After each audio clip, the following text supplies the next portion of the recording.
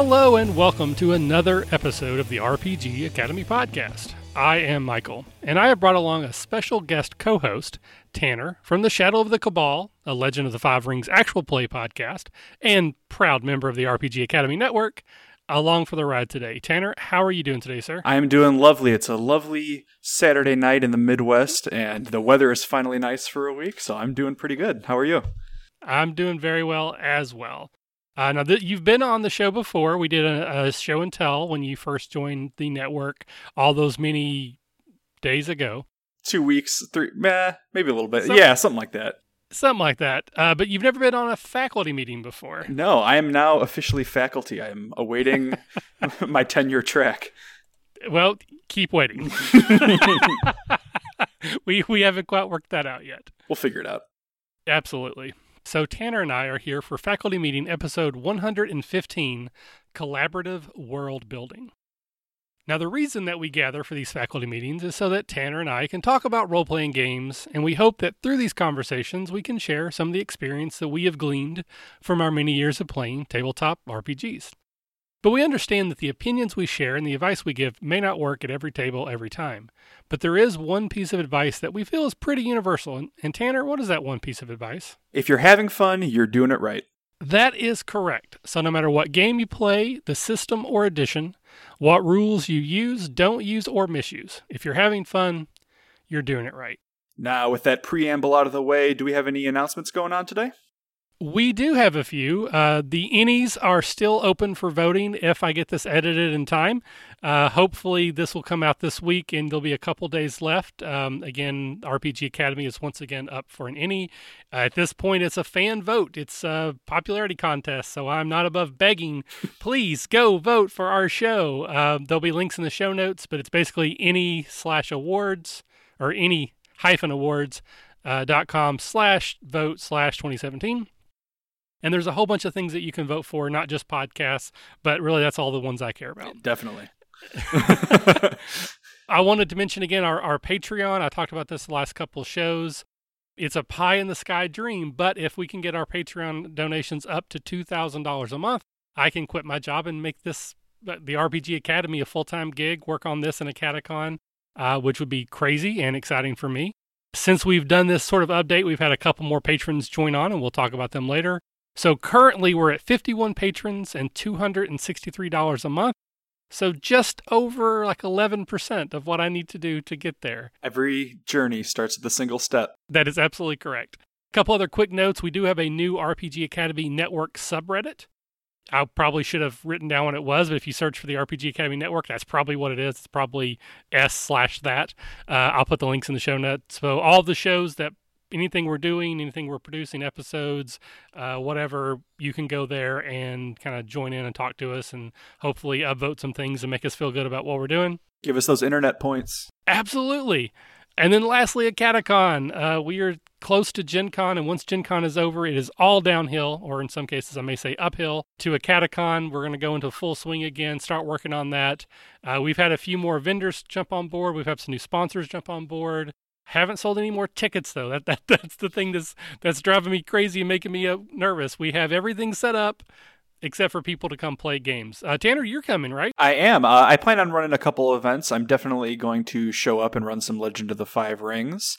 And depending on what mood I'm feeling like in the next month or so, I think I'm either going to prepare a game of Knights Black Agents for some vampire spy thrillers, or maybe mix in some other like co-op board games and stuff in there. But if you like samurai, you like vampires, hop on, show up, and you might, be able to let me run a game for you.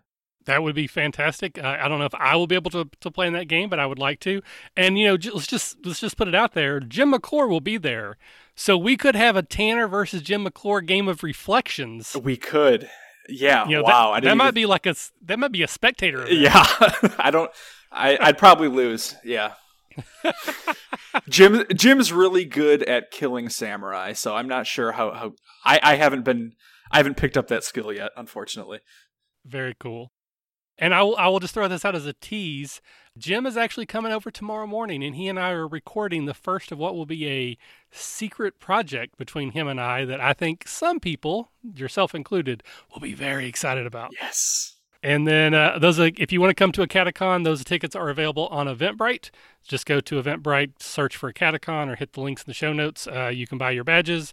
Kids' badges are free with an adult purchase. If you got a kid who really wants to come and play games and you don't want to play games, we'll give you a free badge just so that your kid can play. We want as many people as there as possible. Like I said, we have everything set up.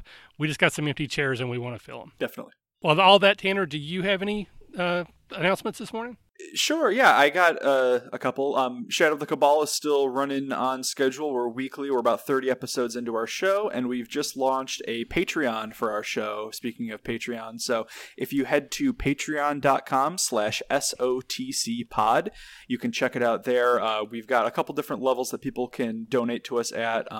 The highest being, one-on-one chat sessions with me or the other guys on the show, or GM advice, or letting me run games for you. And then below that, you get access to our private Discord chat, where we have about 20 people in there chatting it up all the time. And I'm actually accepting suggestions from people to suggest NPCs to include in our game, as Winter Court is approaching quickly in the land of Rokugan, and I need a cast of characters to round it out and harass my poor players. So if that sounds something like you might be interested in or sounds fun, just head over to patreon.com/SOTCpod. Fantastic. I will put that link in the show notes as well for you, sir. Thank you.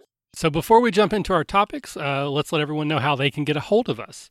You can find me on Twitter at the RPG Academy, and you can find my regular co-host Caleb at the Caleb G. And you can email the RPG Academy at therpgacademy@gmail.com. And you can find me at Twitter on SOTCpod. That's sort of the Shadow of the Cabal podcast Twitter. If you're looking to get a hold of me, that is the best way to do it. Excellent. And now with all that out of the way, let's get into the show.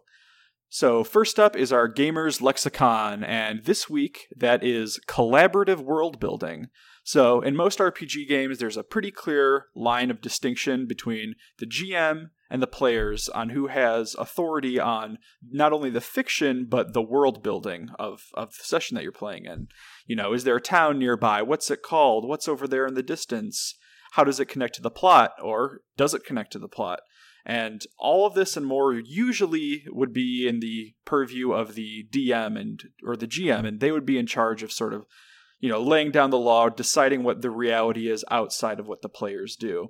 But in a more collaborative game, the GM can definitely call upon the players to decide this, either during the game, during a session 0, between sessions. There's a lot of different flexibility that you can do with collaborative world building. Now, that's going to tie directly into our General Assembly, so we're just going to jump straight into that. So the reason I wanted to talk about this today is I was very recently somewhat of a spectator in a conversation on Twitter between Sly Flourish, Michael Shea, who's very well known in the RPG Twitter sphere. He writes modules and adventures and has very successful Kickstarters, as well as Newbie DM, another Twitter person that I follow. He talks about a lot of different things, but when he talks about RPGs, it's usually very solid advice. And they were having a conversation that, I'm going to paraphrase, basically boiled down to nobody gives a about your world.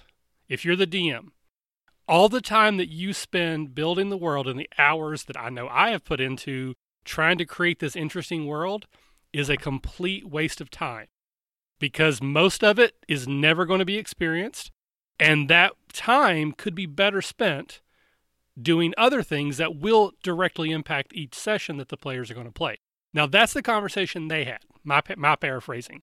How do you feel about that, Tanner? I agree to a very small extent. I found a really good piece of advice once when it was talking about just GM prep in general, and world building does sort of fall under that topic as well. And it's basically, the advice boiled down to, if you find yourself preparing for something, ask yourself, is it necessary that I prepare this? If the answer is yes, go ahead. If the answer is no, ask yourself, are you having fun doing it? If the answer is yes, keep doing it. If the answer is no, you should just drop it. Like, if you're at the point where you're trying to figure out what every noble line in this kingdom is or where this river goes, and it feels like homework to you, I agree, you should drop it. But at a certain point, the GM is a player at the table too, and people who GM generally do so because they have an overflowing of creative ideas. And I think that if those people, if you want to do some self-serving world building, so to speak, and even if it's not something that ends up being seen by players, I say go for it. Yeah, that is almost word for word the way that I would have said it as well. That for me, the DM is a player, and again, I normally DM at my home games, and generally speaking, what happens is I just have a flash of insight or inspiration, or I'm like the eureka moment where I'm like, oh, I have this awesome idea for a world or for a setting or for a scene or for a plot, and that's what I want to build out on.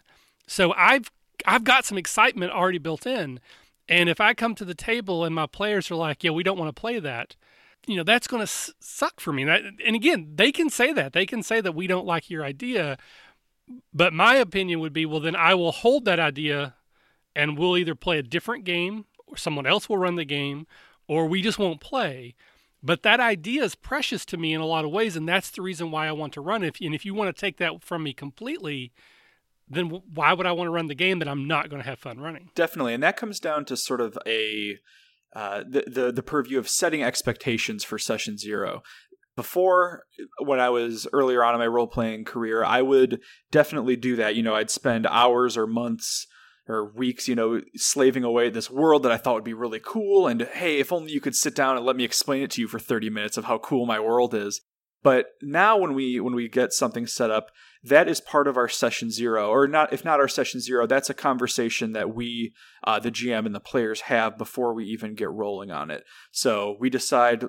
So very recently, me and my group, who we play Shadow of the Cabal with, we decided to play an off-mic game of Savage Worlds on nights where we're not recording, and we were cool. Yeah, and we were trying to talk about like sort of what type of game we'd want to play, and we ended up deciding that we really wanted to do sort of a gunpowder fantasy, so sort of not quite Weird West, but like fantasy tropes mashed up with Western tropes, and we had to create a world for that. And so we kind of divvied up saying, we started out by saying, hey, we agree that there should be the old world and the new world, and this is the frontier, and we're all on board with that. And then we said, okay, well, we're going to have some different nationalities and things. So, hey, Ryan, why don't you take this nation and develop it yourself? And you take this nation, Dakota, and develop it yourself. And I'll do this one. And we set some ground rules on stuff that we definitely wanted to be present in the game and stuff that we didn't want to be present in the game.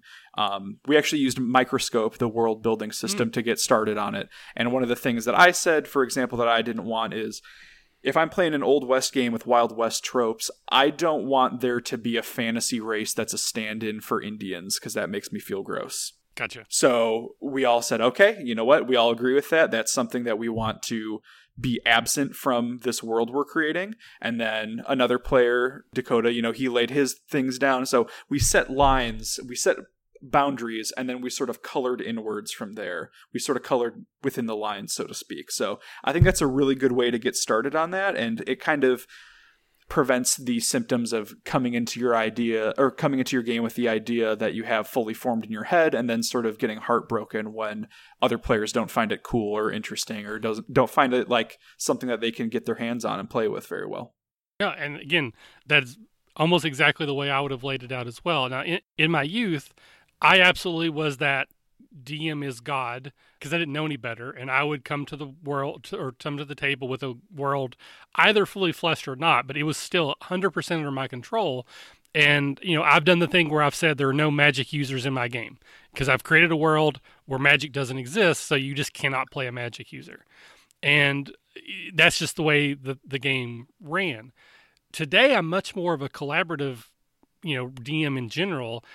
But I still have those lines. Like, I could still say, there's no magic in this game, but we're going to, if I run it, that's the way we're going to run it. No magic.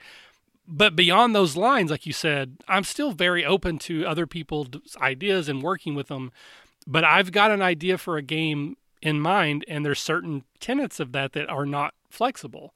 And I think the game is better for that. I like the flexibility of adding in other ideas, and absolutely, but I still have to come to the table excited about an idea, and I don't want to ruin that. Right. the key to this is collaboration. It's collaborative world building. You do have to have a focus or a scope for your game at a certain point, though.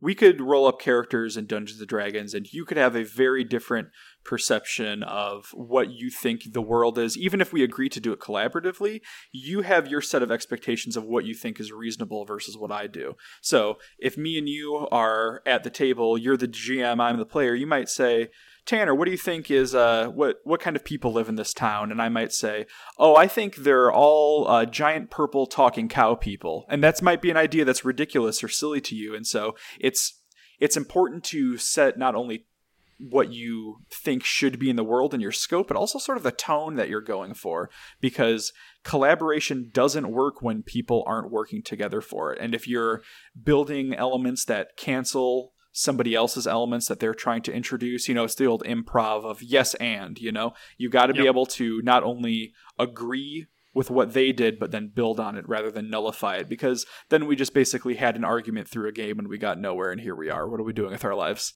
Yeah, I know we've talked about session 0 so many times. It's now a joke that when we say it, you have to take a drink, which I'm going to do now. Okay, here we go. And also, yes-anding. It's absolutely, those things go together because they're so fundamentally important, I feel, in the way that a good RPG works these days in my mind, where you need to have that session 0. You need to make sure everyone's on the same page, what the tone of the game is, what the feel of the game will be, so that you can then feel comfortable opening up that door. Because if I say, Tanner, tell me something about this town, and you tell me something that just is ridiculous or just doesn't fit the tone of the story so far, I don't want to say my story, this story, I either have to say no, which does not feel fun at the table, or I have to figure out how to make it work, which doesn't always work. Yeah, and it depends a lot on the game that you're playing too. Certain games have the idea of collaborative world building sort of baked into their rules. Like if you look at something like Dungeon World, it's a game where you should ask questions and use the answers that your players give you. What I run, Legend of the Five Rings, is a very restrictive setting. It's probably the most GM authoritative game I've played in a very long time. Once again, my players consented to that. They're cool with it. We're all sort of on the same board with it. But at the same time, I try to introduce elements like that as much as I can. If not like, hey, what do you think?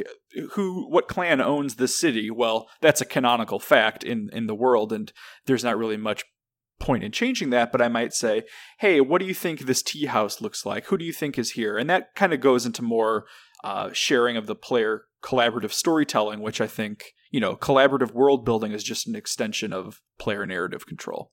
And it can be hard in certain games to do. And many games like Dungeons and Dragons, for example, they offer no advice in those rule books on how to do that. That's just a skill that you, like you said, you have to play some bad games sometimes to figure out some of those lessons, while other games like Dungeon World, they get you out of the gate running with that and let you run wild with it. Yeah, and obviously there are games that, like you said, are baked in. There's games that don't even have a GM, so everyone has equal footing. Whether that's all at the same time or if it kind of moves around the table, who's in control. But I want to focus it on games that aren't traditionally like that. D&D being the prime example. Mm-hmm. So going back to what Mike and Newbie DM were saying, I want to think that they were sort of taking it to an extreme to make a point, because I know I have certainly done that before. But to a point, they are right. If I'm spending hours and hours and hours doing work that will never actually affect the game at the table, or that game is only going to last 4 sessions before it dies anyways, maybe that's because I spent all my time working up this history and this lineage that isn't relevant to the story that we're talking at the table. So I definitely think there's a give and take here of how much world building should the DM or GM do, but it needs to tie into the game. Like if we're going to start in a small fishing village, on the shore of an ocean, then it's okay for me to spend some time figuring out that town or that village, why it's there, what its history is, what's in the ocean, how often do ships come, so that the world feels real, whatever that means in my game. I usually run games a lot. I say I run them like action TV shows. So basically everything relates to the plot. Like there's nothing where you're going to see a ship in the distance if that isn't important in some way, because, that's just the way the world works. Absolutely. But I'm totally okay with me making all of those decisions. And I'm okay with going to the table and being like, I don't know, you tell me, Tanner, Why is this village here? What is the rumors, the myth? Who settled this town? And, going back, we did an episode, and I can't remember the number, it's been a while, where I talked about putting a box on it. And that was our intro to, basically into this sort of thing like player narrative control is what it was called. Where, like you said, I'm not going to ask you a question that's so open-ended that you can break the game. I'm going to ask you a question that has a limited scope, like, who's the most important person in the town? You're probably not going to come up with something ridiculous there. I mean, certainly you can. I'm going to throw samurai in there. Yeah, absolutely. Yeah. But I'm going to ask you questions like, what's the first thing you notice when you come into town? Right. What's the weather like today, or whatever the case may be. But you ask questions that are limited enough in scope that you can't really, if you don't trust your players, they're not going to go out of bounds necessarily. But for this episode specifically, with all that kind of preamble out of the way, if you are going to go into a game like D&D that's not traditionally structured this way, but you want to make it structured this way, how would that look? And we've already touched on that a little bit. So let's start pre-game, going back to what you said before. So before the game even starts, where do you draw those lines, or how do you talk to your players in a way that they understand what their role is in this collaborative building process? Sure. So what I like to do, and I kind of learned this lesson from looking at a couple different worlds that have been published, specifically the number one, we talked about this a little bit before the show, but Eberron, my favorite D&D setting of all time, is really good at this, which is I like to figure out what sort of the core conflicts of the world happen to be first. So what I like to do is I like to decide, okay, there's two factions here, or these two factions and this third faction that's trying to move in. I know what these three factions are, or I talk with my players about what these three factions are. We hash it out, and that is the loose sort of structure of what's going on. Because if you create a world that is so densely packed that there's no room for adventures to happen, what are you doing? I think that the world, when you world build, you should be building it like you're setting up a stack of dominoes. You want to, and Eberron is a great example of this, where at least in the 3.5 version of the timeline, where the players start, they are basically right at the beginning of the powder keg of anything could pop off. There's so much going on there, but it's all stuff that drives adventures to happen. So that's where I start with first. Like for our Savage Worlds game, like who are we going to be able to be playing here? What are our characters going to be doing? And then we kind of start backwards from there. Obviously, in this case, we're like, okay, we want some Wild West action. We want some horse rustling. We want train fights. We want all those classic things. So what can we do to create a world that will make these situations happen? And that's sort of where I like to start. Okay. So I'll use the Dark Discovery as kind of a roadmap here. It's our Patreon only AP. We've had a few episodes like we first started on the regular feed. I think I'll try to sell it. I think it's a great game. I have so much fun running it that I wish more people would listen to it. So either join the Patreon, or eventually I may put it on the regular feed because I just think it's so fun. It's Patreon only? Up to, I think there's 4 or 5 episodes that are on the main feed. And then the rest are our $5 and up patrons only. And what Patreon is that on? Patreon / the RPG Academy. Oh, okay. That one. Yeah. Gotcha. Yeah, that one. I didn't quite pick up what you were throwing down right away. Sorry. You thought I was just trash talking your game. Yeah. I missed my cue there. I'm like, wait, what's he saying? But I came to the table and I said, we're going to play in a world where there's this massive empire that's ran by the elves, and the elves are a-holes. As they always are, 100% of the time. So beyond that, they were able to make a lot of choices. And in the game itself, it is absolutely, I will ask them all kinds of questions like, what's this person's name? What's going on here? And I just let them kind of run wild and I'll deal with it. But when we came to the table, I said, playing a game, elves rule it. They're a-holes. They've done some terrible thing. They ran the dwarves out of their mountains, and now the dwarves are seafarers. And they have these giant, almost like aircraft carrier-sized cities that they drive around in. Halflings were all but extinct, blah, blah, blah, blah. And those were my lines. But still within the session 0, when we were creating characters, other people got to make up new things, but I had to be there at the table to kind of say yes or no, or to guide them. Mm-hmm. And what I found, it's kind of interesting, and it's difficult actually. One of the things that was very, very important to this game is that there are no such thing as drow. the war that the elves won when they became these dominant forces was a multinational war against the drow, which in my game they're not called drow, but it's essentially the same thing. So the humans, the halflings, the elves, they all work together, this big war, and to a man, the darklings, as I call them, were wiped out. And there has not been one seen now in hundreds of years. So if someone said, hey, could I play a darkling or a drow? No, absolutely not. There's no, you cannot do that. But that tells them something that, there's a reason why. Right. At a certain point, you have to preserve the coolness of your idea, and that's sort of the balancing act that you have to do. I'm sure Bob at your table has a really cool idea for a drow character that he wants to play with 2 cool scimitars and a cool panther. Yeah. But at the end of the day, a core tenet of your world is that drow are not around, and you as a player have to trust the GM in that situation to say, you know what? Even though I really think I want to play a drow, if you have a cool idea or it's a core part of your world that the drow aren't around, you kind of have to respect that decision, and it's all about the give and take. And that's another example of the yes anding, and then from there you can say, yes, you're right, the drow aren't around. And how about I play a character who is convinced that he's seen a drow?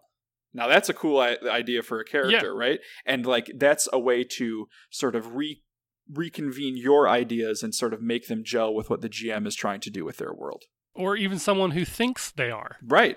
Like you're crazy, but you believe that. And that's fine. And again, this is things we've touched on before, but in that regard specifically with, a player wanting to play a certain type of character, the answer shouldn't be no, it should be why. Mm-hmm. Why do you want to play that particular type of character? What is it about that character that you find interesting, that you want to explore? Can we find a different version of a character that will fit this story that still gives you those same feelings? And hopefully, working together, you'll get there. Because again, at the end of the day, I absolutely believe the DM should still have some hard lines. But then, like I said, it's almost like it's like the corners of a puzzle. I got the outside, I did the outside, the edges, and the corners. But the middle, that's where everybody gets to play around a little bit. Because I know that you can't go outside of my borders. It's not going to break. The central mystery of my game centers around this elven empire and where did the drow go. Mm-hmm. If I allowed a character to break either of those, then that's not the same game. And that's not to say it wouldn't be a fun game anyways, but that's not the game that I'm running. So I think that no matter, it's collaborative still means everybody, it's together, and there's still certain lines that I cannot let cross, or I'm just not going to play that game. I'll play something else because I don't want to ruin this idea. I'll put it in my back pocket and I'll play it the next time. Right. And say, hey, now can we play this game where there's no drow? So I found a couple of specific strategies specifically for games like D&D for trying to actively sort of clue the players in and have them, even if they don't think that they want to, have them have a hand in the storytelling of the world and sort of what the world building is. So I'm kicking myself now that I didn't look it up, but there was a game that I saw online where it's an RPG, it's a standard sort of fantasy type thing, except if you're playing an elf, you decide, if you say, my elf is tall and he loves money, that is what all elves are now. And so every decision that you make about your character and their heritage defines the world going forward. Oh, okay. Yeah, and so it's a game where everyone has to play something different, obviously, because if 2 players are both playing dwarves and they are radically different, but that's right. The whole point of the game. And so with my last D&D campaign I ran, that's what I did. So I had one of my players, a longtime friend of mine, he is okay at character voices, but the only one he can really do is a good Russian accent. And he wanted to play a dwarf, like a military man, so we talked a little bit, and we talked about sort of, I had come up with the idea of the name of this nation that this dwarf would be from, but I sort of ran with what he was doing, and I made these dwarves very inspired by Slavic and Russian influences. So the dwarves were almost like Polish winged hussars. They were awesome cavalrymen and fighters and all that. And that's just because one stupid decision he made to run with his character with a Russian accent. So there's different ways that you can do that. And I wasn't consciously trying to do collaborative world building at that point, and he certainly wasn't consciously trying to influence what I was doing, but hey, you know what? He's from this place and he talks with a Russian accent, so of course they all talk with Russian accents, Right. you know, from where he's from. So that's a good way to sort of sneakily insert it in your game, even if your players are nervous or don't really know what to do when it comes to collaborative world building. So a quick side note, Michael, with the question mark at the end, who's only been on a couple episodes, but he's a big part of the faculty here. He does a lot of legwork, behind-the-scenes work for us. He's really good at accents. A few. The ones he does, he's really, really good at. And he does a Russian accent. That's what made me think of it. At this last Origins, we played in a game together, and we decided that I was an adopted brother. He was a dwarf. I think I was an elf. And so he was doing his really good Russian accent, and I was doing my really crappy Russian accent. And we made it in the narrative is because I was adopted and it wasn't my first language. So I was speaking in Elven when I was speaking in my crappy Russian or dwarf, whatever the case may be. Yeah, I've been banned from doing Russian accents at my current game because I played a character in Knights Black Agents who was a former Spetsnaz member, and he was just, my accent was just so cartoonishly like Bond villain atrocious. My group put the kibosh on that, and I'm not allowed to do the Russian accent anymore, unfortunately. What's Boris and Natasha would be my version of that. Yeah.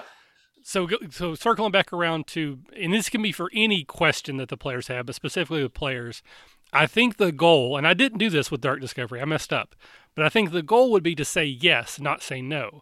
So rather than going to the table and saying, hey, nobody can play a drow, because one, that says no, and two, they're all going to be like, why not? Clearly this is important to the story, so eventually the reveal is not going to be as good, is to say, here's all the classes, or here's all the races that are available. Mm-hmm. You know, I've made some tweaks, like the dwarves here, again, they're seafarers, they're not miners, and these, you know, the halflings are actually, like, really evil. Like, the halflings in my world, they will kill you as much as look at you. They're not the happy-go-lucky farmers.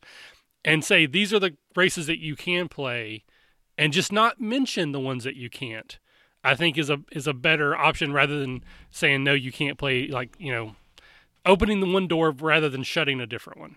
Exactly. And that's just sort of that's almost like a business advice piece of advice of, you know, give someone their yeses, don't give them their nos. As you know, I am a firm believer that restrictions do breed creativity, and Absolutely. I don't think it's a bad idea at all as a GM to set guidelines, and you shouldn't be afraid of saying, you know, like, hey, you know what? Warforged, as cool as they are in Eberron, they're just not in my world. My world's not about magic robots, so sorry, Jim, you can't play a Warforged in my game. So being able to do that and set your guidelines also kind of helps you focus, because if you say yes to everything, eventually you're going to be left to the kitchen sink of ideas if you go let your players go too wild, and then right, what's the focus of your game at that point? And that's part of the reason why I feel so passionately about this, is I do feel that feeling of the game, the tone of the world, adds to the game. And if it's a hodgepodge of everything, then it kind of loses something, and that's just the way I feel. Though I will mention that the thing with Warforged, because I love Warforged, because again I love Eberron. Me too. That's a Don't great worry. that's a great example to say, why did you want to play the Warforged? And maybe through the conversation you say, okay, well, you're going to play a human, but your soul was stolen by a demon, so you don't sleep.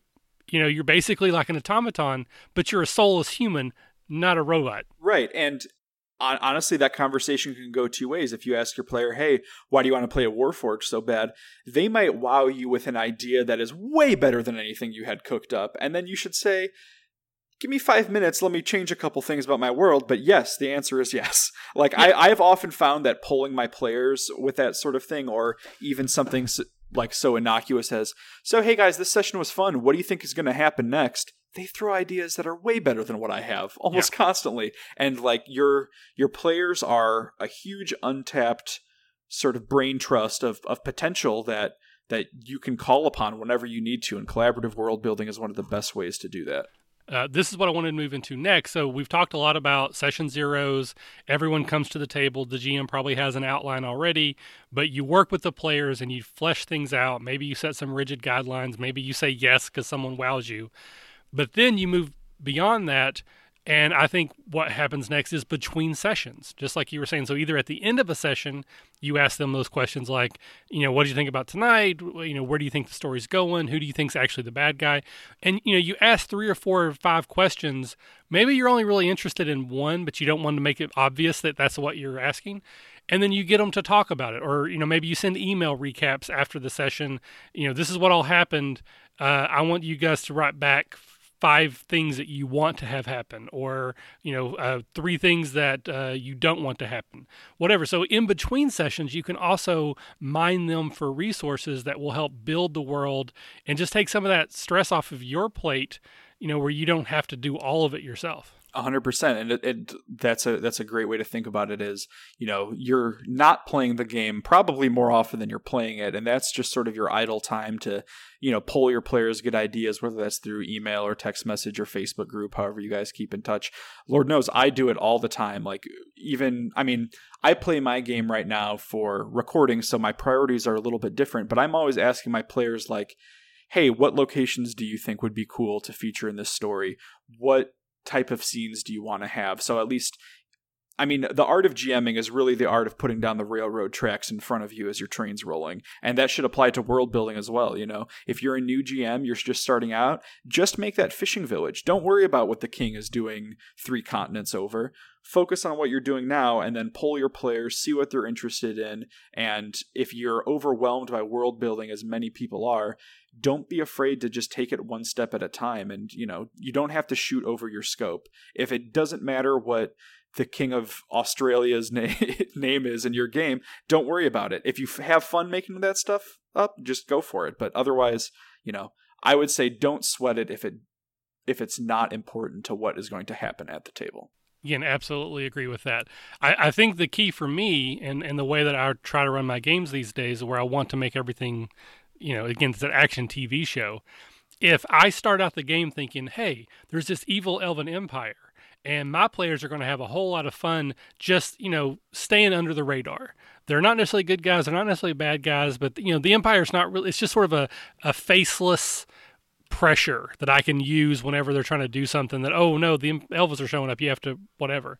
And they're like, no, F this. We're going to get to the bottom of this. We're going to find out what's going on. We're going to fight them head on. That's a different game than what I was expecting. And I'm, by asking those questions, like, what do you want to happen next? And they're like, we want to confront the mayor. Okay, well, you're telling me that's what you want. And as a DM, as an author as well, I need to give you what you want, but maybe not in the way you were expecting it, so it's not too obvious. Mm-hmm. But that tells me what you're interested in. So I'm not going to spend all this time and effort and energy crafting a game that you don't want to play in. Right, and it gives you ideas as well when you pull your players as to what sort of set pieces and scenes they want to happen. Like, I remember when I was running my Star Wars Edge of the Empire game, there are so many planets in Star Wars that don't have a wiki entry, and it's so much fun and so easy to just go around your players and say, hey, you're on planet Thranдар for this session. What do you think is the primary climate of this planet? Because there's only one. It's Star Wars. Come on. Yes. What's the primary environment? What are the aliens here like? What's their number one activity? Go. That's like a session in itself. And certain games like Star Wars, I think you can get away with that a little bit more because the dice do the heavy lifting of the storytelling, and there's a mechanic for being able to define things about the world built into the game. But I would urge people to not be afraid to do that in other games. Like, it just because it doesn't say that you can do that in the Dungeon Master's Guide of D&D 5th edition, don't be afraid to try it. But I would always urge people, if you're going to ask players questions, use the answers. If someone gives you a really cool, passionate idea about this cool volcanic island that might be out here that's about to erupt and explode in doom, don't say, okay, cool, now we're never going to play with that. Like, your player has an interest in it. They've invested, so make sure that you can return that investment to them and get some satisfaction out of it. So before the game starts, session 0, between sessions, I think it's important to ask directed questions. I also think it's important to ask open-ended questions, and then just reading your table. If you're doing a scene that's, a really heavy roleplay scene involving the dignitary of 2 different countries and nobody seems to care, they're just trying to find a way to start a fight, that tells you a lot in the moment. But in between sessions, you can poll your players, ask them questions, leading or otherwise. And then sort of the third version, which we've also touched on already, is in the moment, in the game, give me information, whatever you say becomes true. Understanding that that's a powerful ability that you're given to players who may not be used to that. Some of them don't want it. I know I have talked to players before who absolutely do not want to play in a game that information doesn't come from me, because it feels like it ruins that simulationist part of their brain where they want to think that I've decided all this, it's all written out, and they're going to find the mystery because they found the right clues, not that I'm just making crap up in front of them. But if you don't have that type of player saying, hey, Sarah, what do you think's interesting about this village? Can be like a very powerful moment for Sarah to be like, oh, I can make up anything I want. This is awesome. And hopefully it's not tall purple cow people. Maybe it's something that there's like this, there's a curse on the town, or, every generation a witch is born here. Who knows? But it can be very cool to see them go, oh, wow, I can do this. And it's sort of like GM training. It's like, hey, this is what you get to do all the time if you sit on this side of the screen. And I think, like, going back to Star Wars a little bit, I think that's a great system to get people started in that. Being able to say, hey, you rolled 3 advantages on this. What is something about this room even that you want to define? Like, getting people just baby steps into being able to take narrative control of the game makes it so that eventually you might not even have to ask your players. You can say, okay, you guys head over the hills and over the mountains here and getting to the next town, and then one of your player, Alex, might say, hey, you know what? I think that it'd be cool if there was like an old graveyard here and we can explore that a little bit. You say, yeah, hell yeah, go for it. And like, that's its own type of story, and getting people to sort of, like you said, break out of their shells a little bit if they're not quite comfortable with that. That's sort of a hurdle that can be conquered. And you know what? Some people never want to, and that is totally fine. And if people want to play the fly on the wall, the simulationist type game, if they're having fun, they're doing it right. Absolutely. And, sort of the last big secret that I'll share, and I'm sure I've shared the same one before, this came from one of the writers groups I used to be in, because if you didn't know, I wanted to be a writer, that whatever you write is what happens. Yes. And and sometimes you have to think about that, but it's true. If you're the author, whatever you write happens, whether it's smart or stupid or coincidental or whatever. If I say there's an eclipse, that's because I wrote it. It's true. The same thing goes for the GM. No matter how much power I give my players, at the end of the day, the GM still has the authority, whether you want to lay the hammer down or just sort of manipulate things to still make it go where you want it to go and make it happen the way you want it to happen. Like, I want my players involved, but I can manipulate things by what I ask them or the way I describe things to push them in the direction I want them to go. So even if you fear letting that control go, you're really not. Right. And on the flip side of that, I will also add sort of the other side of that writing advice that you gave. When it comes to role-playing games, my view is that if it does not happen at the table, it is not canon. If I describe the far-off land of Alflandia and the players never hear about it and they never go there and they never meet anyone from there, it's not real. It's not real in the shared fiction of the game. It's a cool fan fiction idea that you have in your brain, but until it comes out of somebody's mouth or is spoken or referenced at the table, consider it to not be real. And that is a really good way to avoid DM heartache when you have this cool idea. Like if, for example, with your Dark Discovery game, if you just never mentioned the drow and like your players are going into the game, they're just saying, there just must not be drow in this world. But in the back of your mind, you say, I have a cool idea of why the drow aren't in this world. Once the players... it's going to lead to hard feelings if the players step on your toes about that. So you have to establish early, there were drow in this world, there aren't anymore. Now that you've said it at the table, it is quote-unquote canonical, it's set in stone, that happened, and now that happened, the players shouldn't be able to mess with that. Thank you very much, Tanner. We were usually with Caleb, we argue, but you and I seem to agree with almost everything. Yeah, we should have argued more about something. We maybe we should have screened this and see what our thoughts are beforehand. Yeah, it's fine. It's fine. It's good to agree with people once in a while. It just makes me feel like I'm right. So as always, we'll throw this out to the audience. Please let us know your thoughts, your experiences, your advice when it comes to collaborative world building. When have you done it that it worked well? When have you done it that it crashed and burned. Maybe it destroyed a campaign. Please share that with us on Twitter, through email, on the comments to this episode. And, we might get back around and retouch on this topic using some of the advice or some of the examples that you gave us. Yeah, and just tweet me about your world. I just love hearing about people's worlds. So just go to @SOTCpod and boil down your world in one sentence in 144 characters. I'll read it. I'll comment on it. I love hearing about people's worlds. So, I'm sure you have a lot of free time. Remind me, and I'll actually give you access to those Dark Discover episodes. Nice. Because they're really good. Yeah, I want to. I want to listen. All right, so now for the last segment, we're going to do our new student introductions. This is where we take a class and a background from the 5th edition of D&D, and we mush them together, and we see what sort of interesting combinations we can come up with.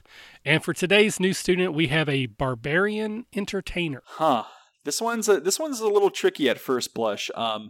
The idea that comes most immediately to mind would be a sort of tribal storyteller type character, or almost like tribal theater or dancer type character. The person who's part of this group who lives outside of the realm of quote unquote civilization, but they still have a way to keep their oral history. They have a way to express their culture through dance, art, storytelling, and I think that would be a really cool sort of combination for that.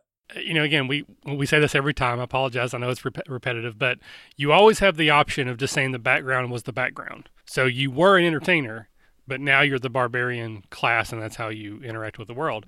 So you could have something where you were an entertainer and you went into maybe a lost civilization or like an undeveloped part of the world as an entertainer. Maybe you're part of a circus, and then something happened and you got separated from the party, or you were kidnapped or whatever, and you were adopted into the tribe. And so even though you used to be a bard or a singer or whatever, you've now lived 10 years in this weird culture, you've adopted that culture, and now you're out in the world adventuring, and they're kind of separate things. It's almost like Tarzan, if Tarzan was 15 when he fell out of the plane. Yeah, I really want to play a character who fell off the back of the minstrel wagon and bumped his head and was raised by wolves.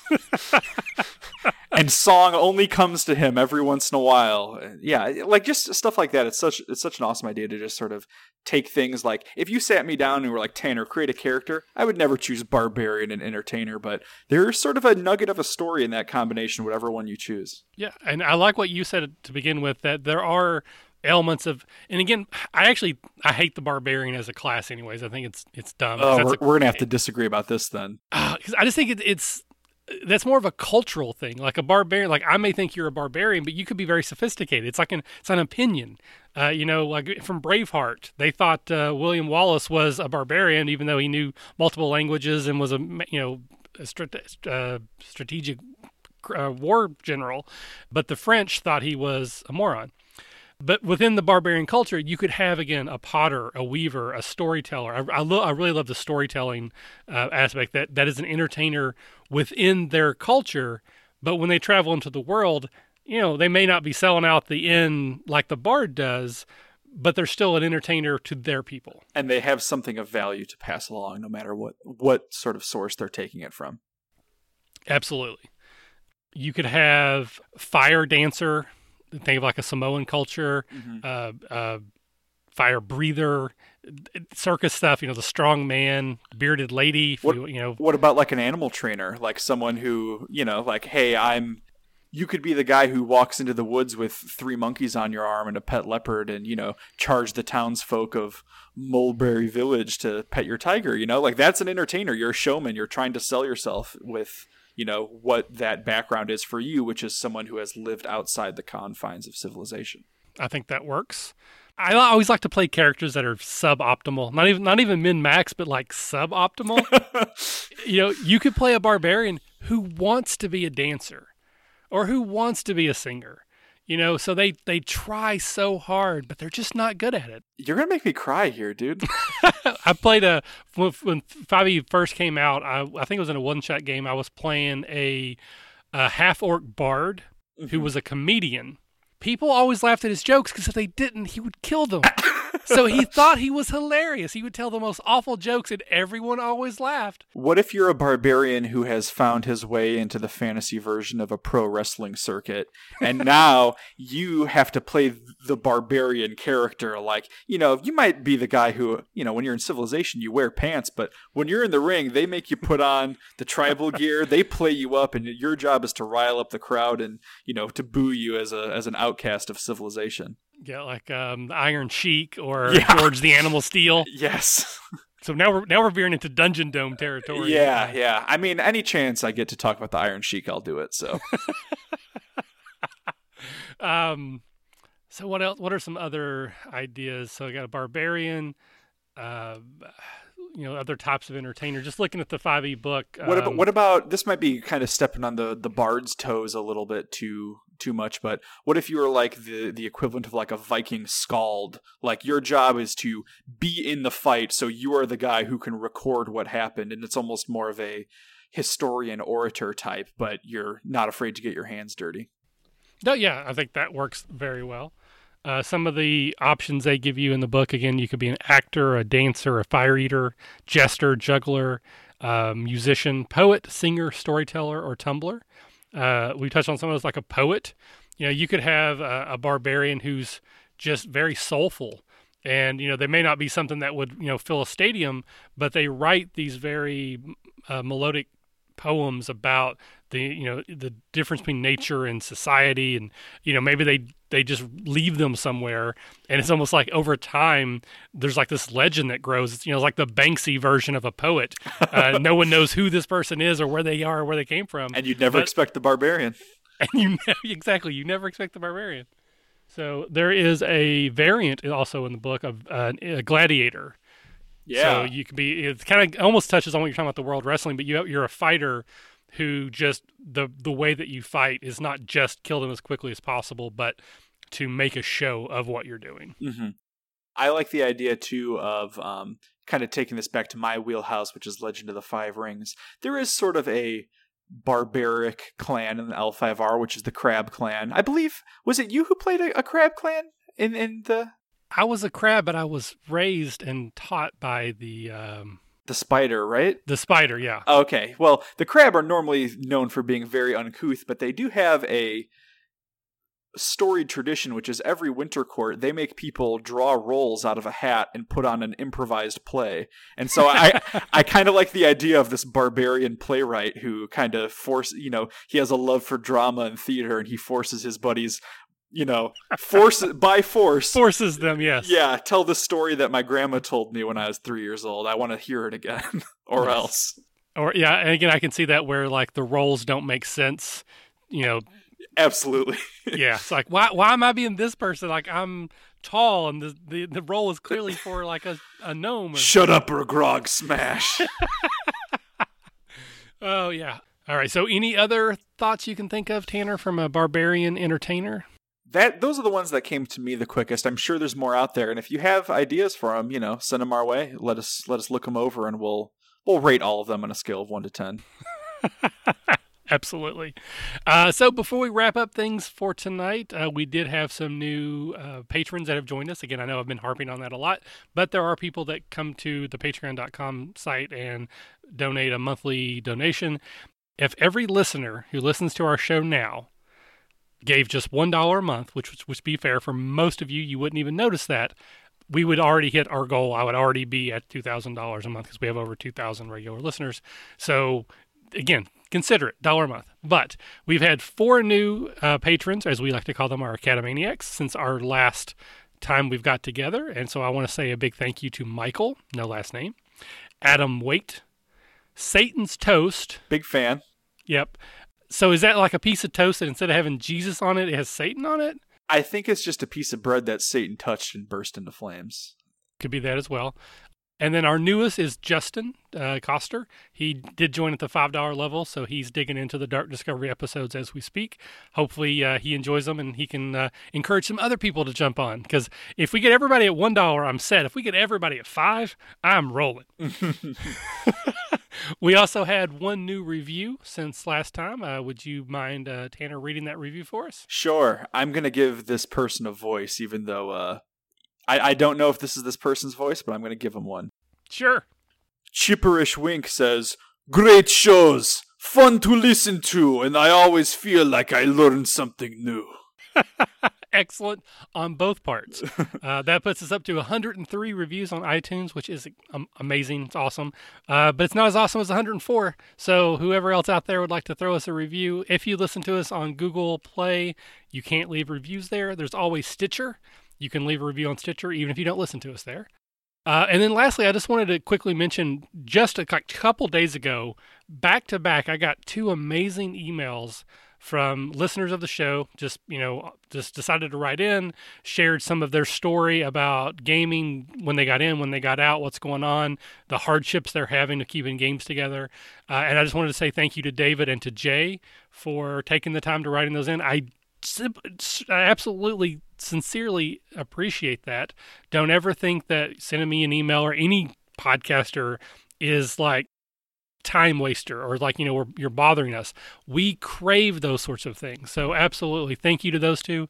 And, free reign. Anyone else out there, if you want to just talk about your game, ask questions, whatever, don't hesitate to send us an email and let us know that you're listening, because it means a lot.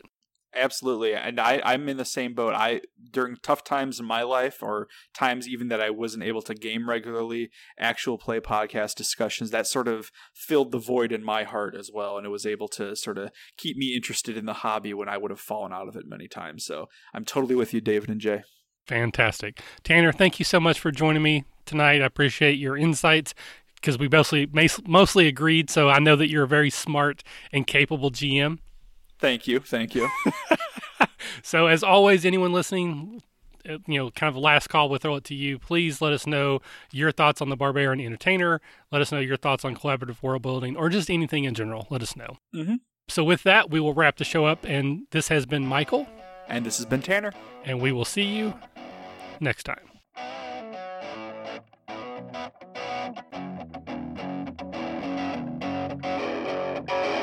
Thanks for listening to the RPG Academy podcast, the flagship program of the RPG Academy Network. If you enjoy what we do here, then please check out therpgacademy.com and visit our site partners for additional entertainment and gaming advice. We do this out of love for the hobby and for you, our fans. The podcast and site content will always be free for you to enjoy and utilize. But we do have expenses related to the show. If you'd like to help out in any way, please visit patreon.com/therpgacademy and check out the rewards we are providing for your monthly pledges. We use all funds that come in to improve the show and give you better content and quality. And if you don't have the coin to spend, don't worry. You can still help us out in many ways. You can subscribe to our show on iTunes and/or Stitcher Radio. You can leave us a 5-star review. Also, if you clear your cookies and you visit Amazon or the DriveThruRPG site through our portal, we get a small percentage of what you pay, and it doesn't cost you anything extra. Just like any RPG, our site works best with open lines of communication. We love talking with our listeners about everything. Please contact us with any questions, concerns, and comments that you have. We also love to hear feedback and experiences from your own games. You can email us via podcast@therpgacademy.com and reach us on social media, such as Facebook and Google+, at The RPG Academy. But Twitter is usually the fastest way to reach us. You can find my favorite co-host, The Caleb G, at The Caleb G. And you can find my favorite co-host, Michael, at The RPG Academy. Thanks for listening, and as always, if you're having fun, you're doing it right.